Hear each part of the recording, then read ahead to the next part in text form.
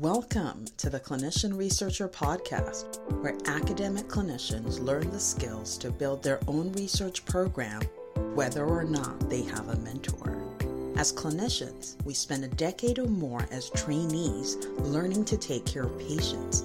When we finally start our careers, we want to build research programs, but then we find that our years of clinical training did not adequately prepare us to lead a research program. Through no fault of our own, we struggle to find mentors, and when we can't, we quit. However, clinicians hold the keys to the greatest research breakthroughs. For this reason, the Clinician Researcher Podcast exists to give academic clinicians the tools to build their own research program, whether or not they have a mentor. Now, introducing your host, Chelsea Onwemina.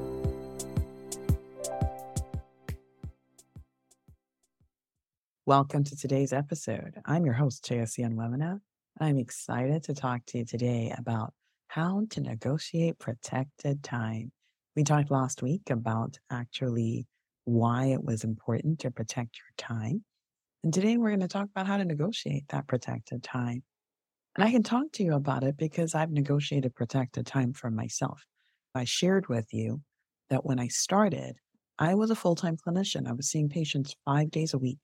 And I was working hard to make the transition from clinician to clinician scientist. And it was very hard because I started off without protected time. And then I was able over time to negotiate more and more protected time until now I have 70% of my time protected for my research and scholarly activity. And I'm on my way to getting more of that time protected. And so what it takes is negotiation. And that's why I want to invite you to sign up for our negotiation masterclass coming up August 21st. Yes, I'm going to be talking about how to negotiate your first, next, or current academic job. And it's really important because for academic physicians, we do need to negotiate that big first job, but we also need to negotiate in our current jobs. We need to negotiate more time for the things that we want to do. And if we don't have the skills to do it, guess what? We can get the skills to do it. So join us on August 21st at 6 p.m. so that you can learn to negotiate your first job. And if you want more information on the masterclass, it will be on our website, clinicianresearcherpodcast.com. Okay, today I'm going to be talking about why we negotiate our protected time and how to negotiate our protected time. Now, remember that I shared with you the story of when I first was looking for academic jobs and asking for protected time. And people asked me, well, how many manuscripts do you have? And I was like, well, I don't have very many. And they were like, well, what funding do you have? And I didn't have any funding. And they said, well, we can't make the case for you, right? So sometimes it's the sense of like, well, they didn't believe in me. But part of it, and actually probably the bigger picture from the perspective of the institutional negotiators, is that when they went back to make the case for this faculty member as a faculty member who's going the research route, who's going to be publishing manuscripts and writing for funding or submitting proposals for funding, what they couldn't do was make the case that I had already done it before and that they could guarantee that I would do it again. And so the challenge I had was that I had no proof. And because of that, they couldn't go back and make a case for me.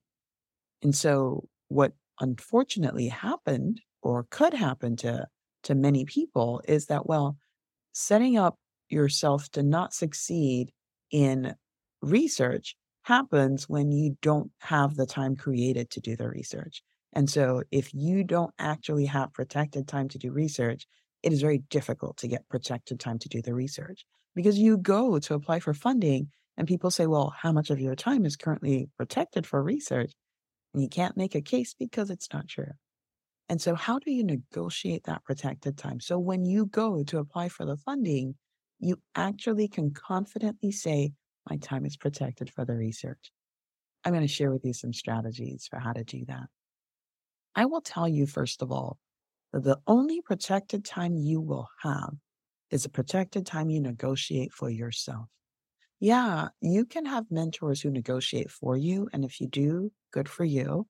Most faculty don't have that.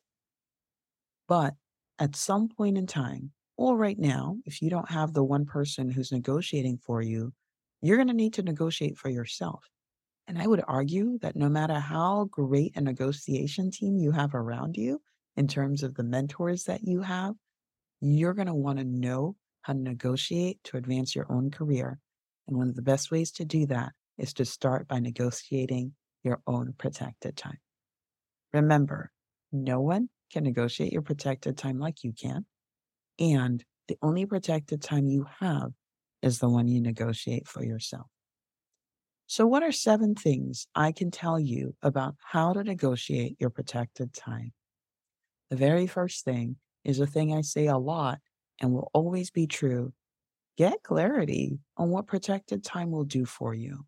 What do you want this protected time for? Like, what will it get you? And many times, that is the biggest hurdle for faculty. They can't articulate what protected time will do for them, at least not with any specificity. What I often get when I talk to people about what do you want from your protected time, they say, well, I just want protected time to do research. Yes, but what will it do for you? What exactly will it specifically do for you? Well, I'll just have time. Time to do what? What exactly does it entail? Well, I'll be able to be in the lab more. And what will you be doing? And so you want to be very clear about what protected time will do for you. What does specificity look like? I want to be an independently funded investigator. To do that, I need the training to be able to do this research methodology. I anticipate that I will need to be in a wet bench lab for at least 3 days a week doing the experiments. I'm also going to need time to write and submit research proposals, and I need to increase my publication record. For this reason, protected time will allow me to do the work that's needed in the lab while also allowing me the time and the space to do the work to produce the manuscripts and the proposals for submission for funding. Do you see how specific that is? How much more specificity there is to that rather than just like want to do research? Because research is kind of a big thing. Like there's a whole umbrella of things that fits under the definition of doing research. And it's not just being in the lab doing some experiments or crunching through data. It's also thinking about how do I communicate what I'm doing to funders so that they can fund my program? How do I communicate my results to the scientific community so that my work is known and so that I have a body of work that speaks for me? How do I communicate my writing through presentations? How do I continue to advance the research program that I have?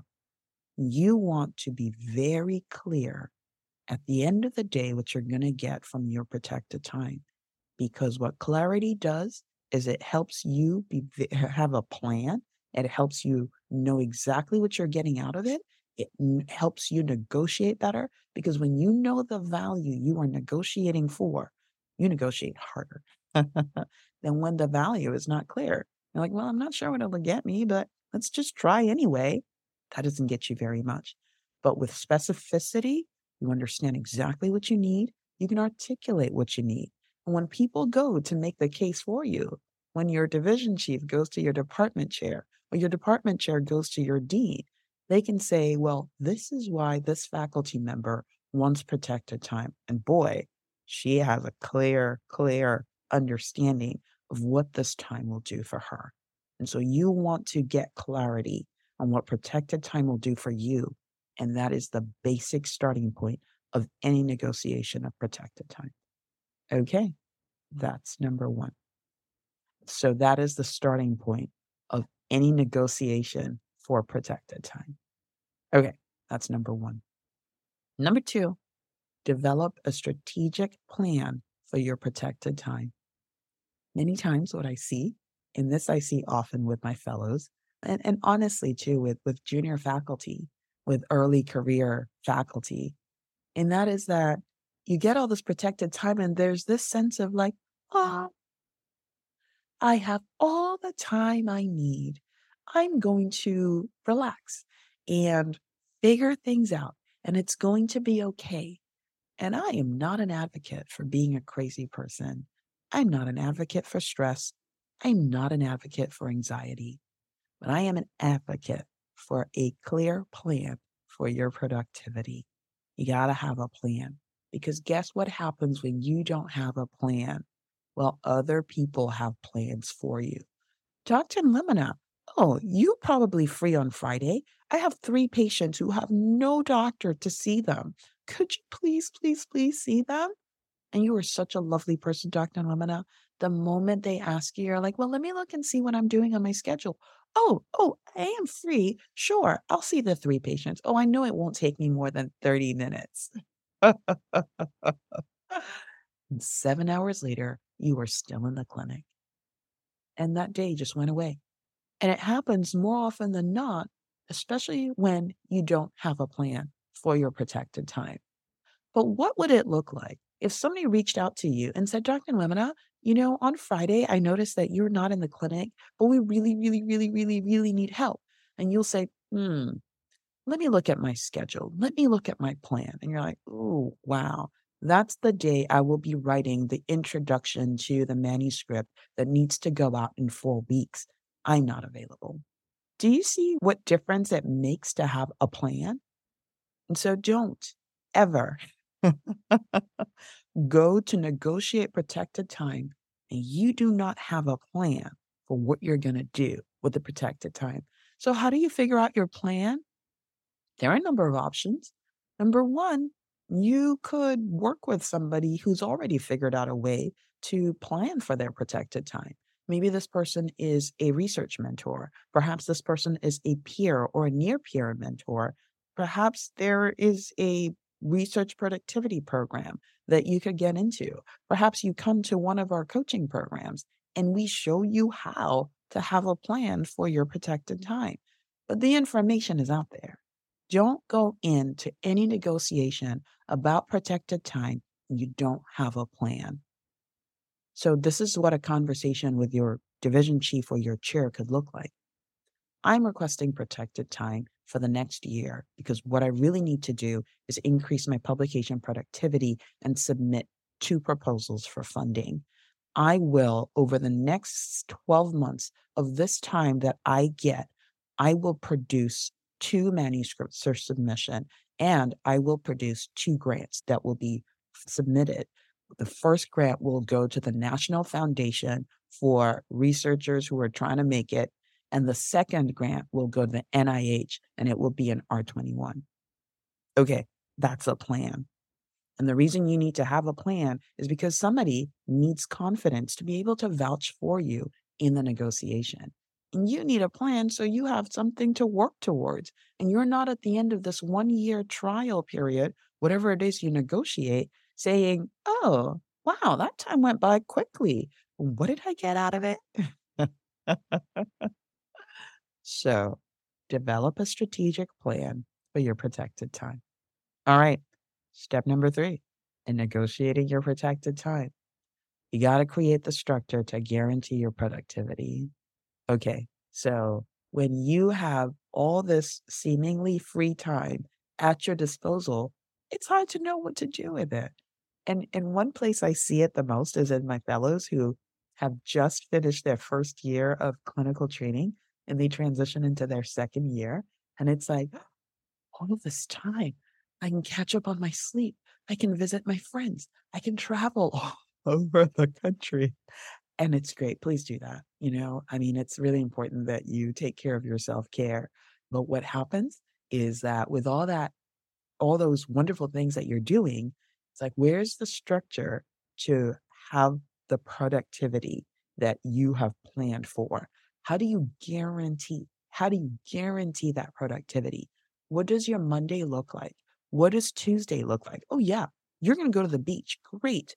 But you're going to go to the beach at 2 o'clock. What are you doing between 10 a.m. and 2 p.m.? What is the structure for your writing? Not just, "Oh, I feel like writing today," or "I don't really feel like writing today."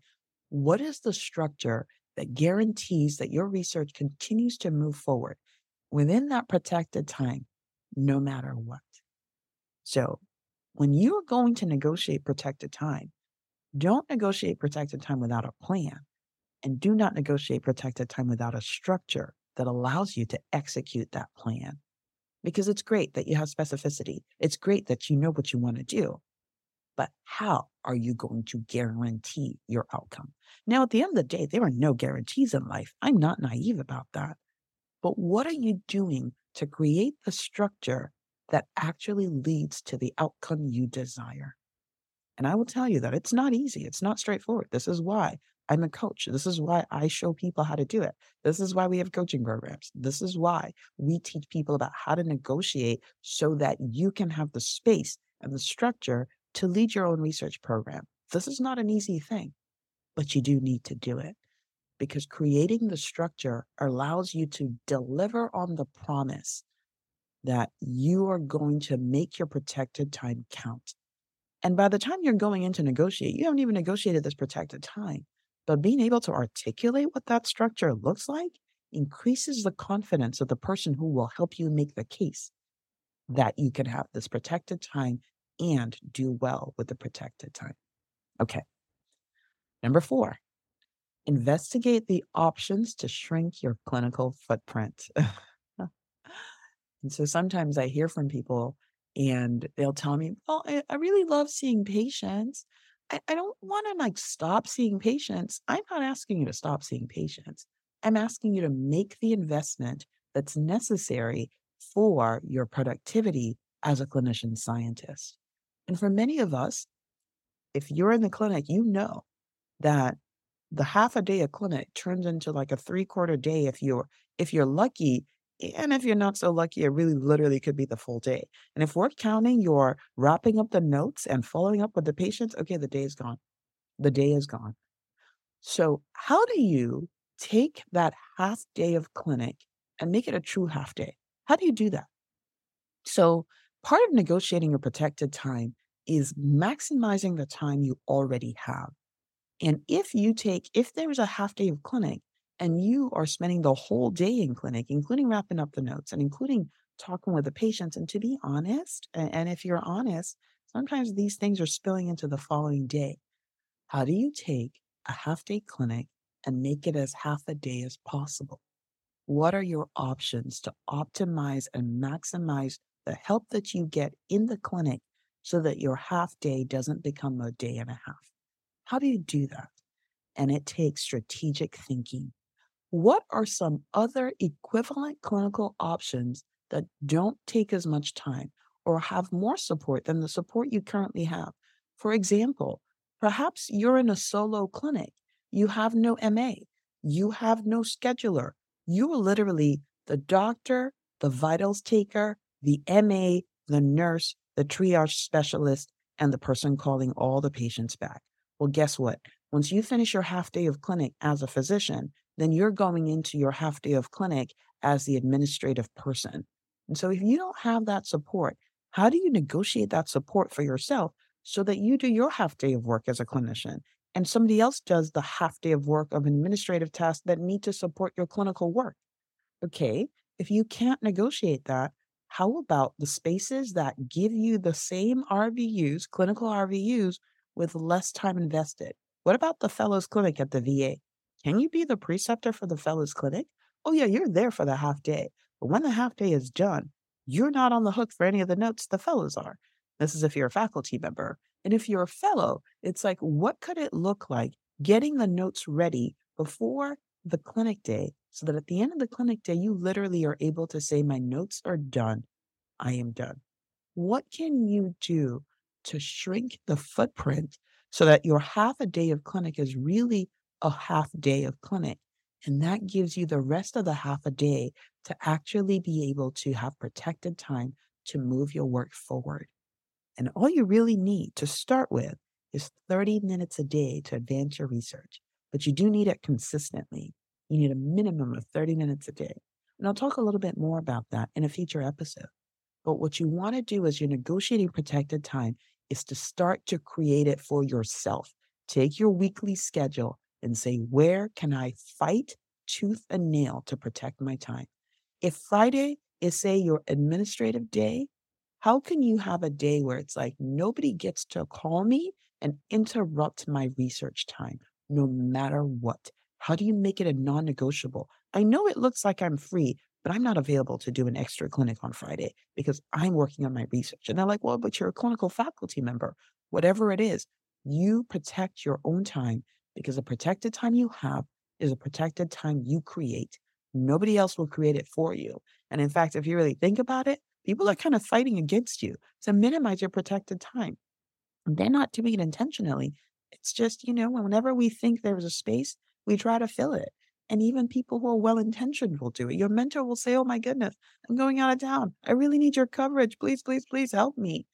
And unless you have a plan to protect the time you already have, it'll be taken from you, not maliciously, but just because it's the way things go. Okay, investigate what options you have to shrink your clinical footprint. Okay, number five, write your wish list. Don't go into the negotiation without a plan for how you will create this time. So you go in, you have a list. Hey, I'm here to talk about really expanding the protected time I have to do research. What I really want is 75% protected time, but I do want to start with increasing my protected time from the 20% I have right now to 50%. Here's how I think it will work. I'd like to be able to transition into the fellows clinic so that I can supervise the fellows, and that buys me back the time that I usually take writing notes in the afternoon or running around doing the patient follow up. Now, with this time, I will be able to do XYZ, right? You go into that negotiation with a list of things that you want and how you see those things playing out. Don't ever go into a negotiation without the wish list. And what does a wish list do for you? There's option one. This is what I want. It's 75%. And when they say, they can't do 75%, you're like, okay, I'd like to go from 25 to 40%. Here is how I see that happening. And then they're like, oh, I don't know. I don't think we can do 40%. I'm like, okay, let's do 30% and let's change this feature and let's give me a PA that allows me to maximize the time I already have. Let's stop me from taking this call that's actually biting into the time that I would otherwise have to be clear headed and able to do work in the morning. Have a plan, have a wish list. So, number one, it's like a note. Okay, number two, note. Number three, what's number three? What's number four? Have a wish list. Okay, now go in and negotiate with your administrator. You're going to have a conversation. Now, can I talk to you about negotiating with your administrator? You're not in a fight.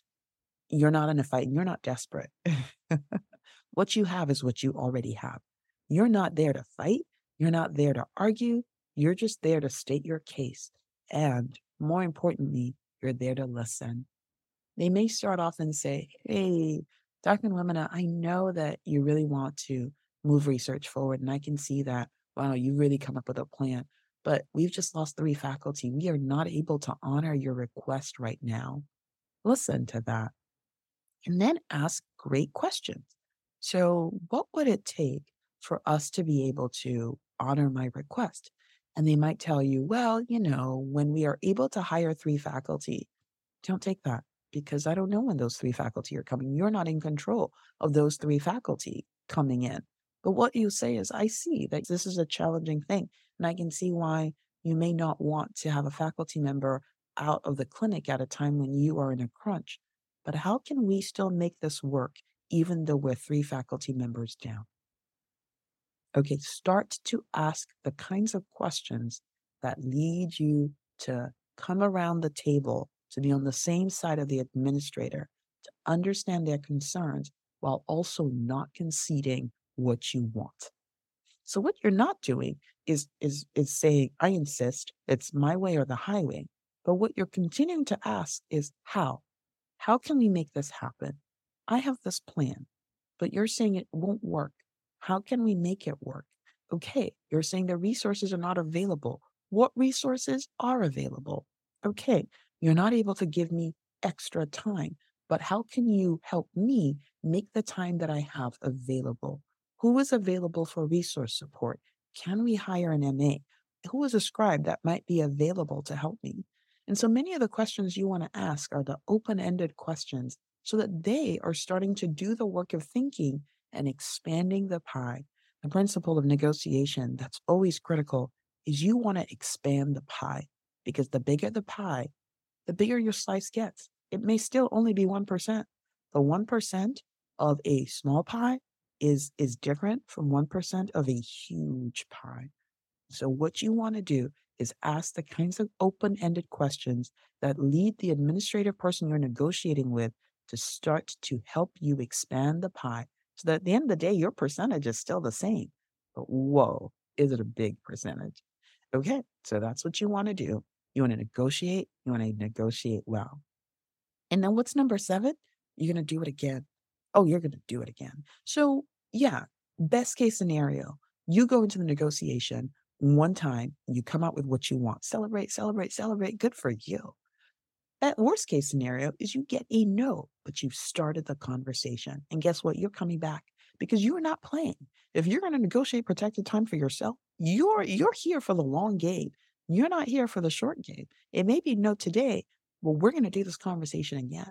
Okay, middle of the road scenario. You got some concessions. There's some concessions you didn't get. You're coming back again because you're not going to stop negotiating until your career is the career you want. Did you hear what I said? You're never going to stop negotiating until your career is the career you want. And guess what? When you get the career you want, when you become the clinician scientist you want to be, guess what? You're going to negotiate again. Because as you continue to advance towards your goals, they get bigger, they get bolder, they get more confident. You have more that you're going to contribute. They get bigger. And so you're always going to be negotiating for bigger and better because that's what allows you to have the most impact. So I'm going to challenge you this week to think about one negotiation that's going to move your career forward in the area of protected time for your research. It doesn't matter if you're 100% full-time clinician. If research is what you want to do, you absolutely should go for it. What is one thing that's going to make a difference for you? I want you to make a plan and an appointment with your administrative leader to negotiate for it this week. And if I can help you, if you are able to do it successfully, send me a DM. Go to our website, clinicianresearcherpodcast.com, and leave me a voicemail. Tell me how it went for you. I want to hear about it. Imagine what it would take imagine the results that you could have if every year you negotiated something that moved you closer to your goal. What? Don't even wait for the year. If every 3 months you negotiated for something that moved you closer to be the clinician scientist you want to be, what kind of career would you have after a year of negotiating, after 2 years of negotiating? Wouldn't that be awesome? Okay, if you want to learn more about negotiation, you totally got to show up to our masterclass. It's August 21st. It's at 6 p.m. Sign up on our website, clinicianresearcherpodcast.com. Ask for more information. We'll send you the information to sign up, and it's going to be great. All right? It's been a pleasure talking with you today. You got to share this episode with somebody. Somebody needs to negotiate for protected time. You got to share this with them. All right, I'll talk to you next time.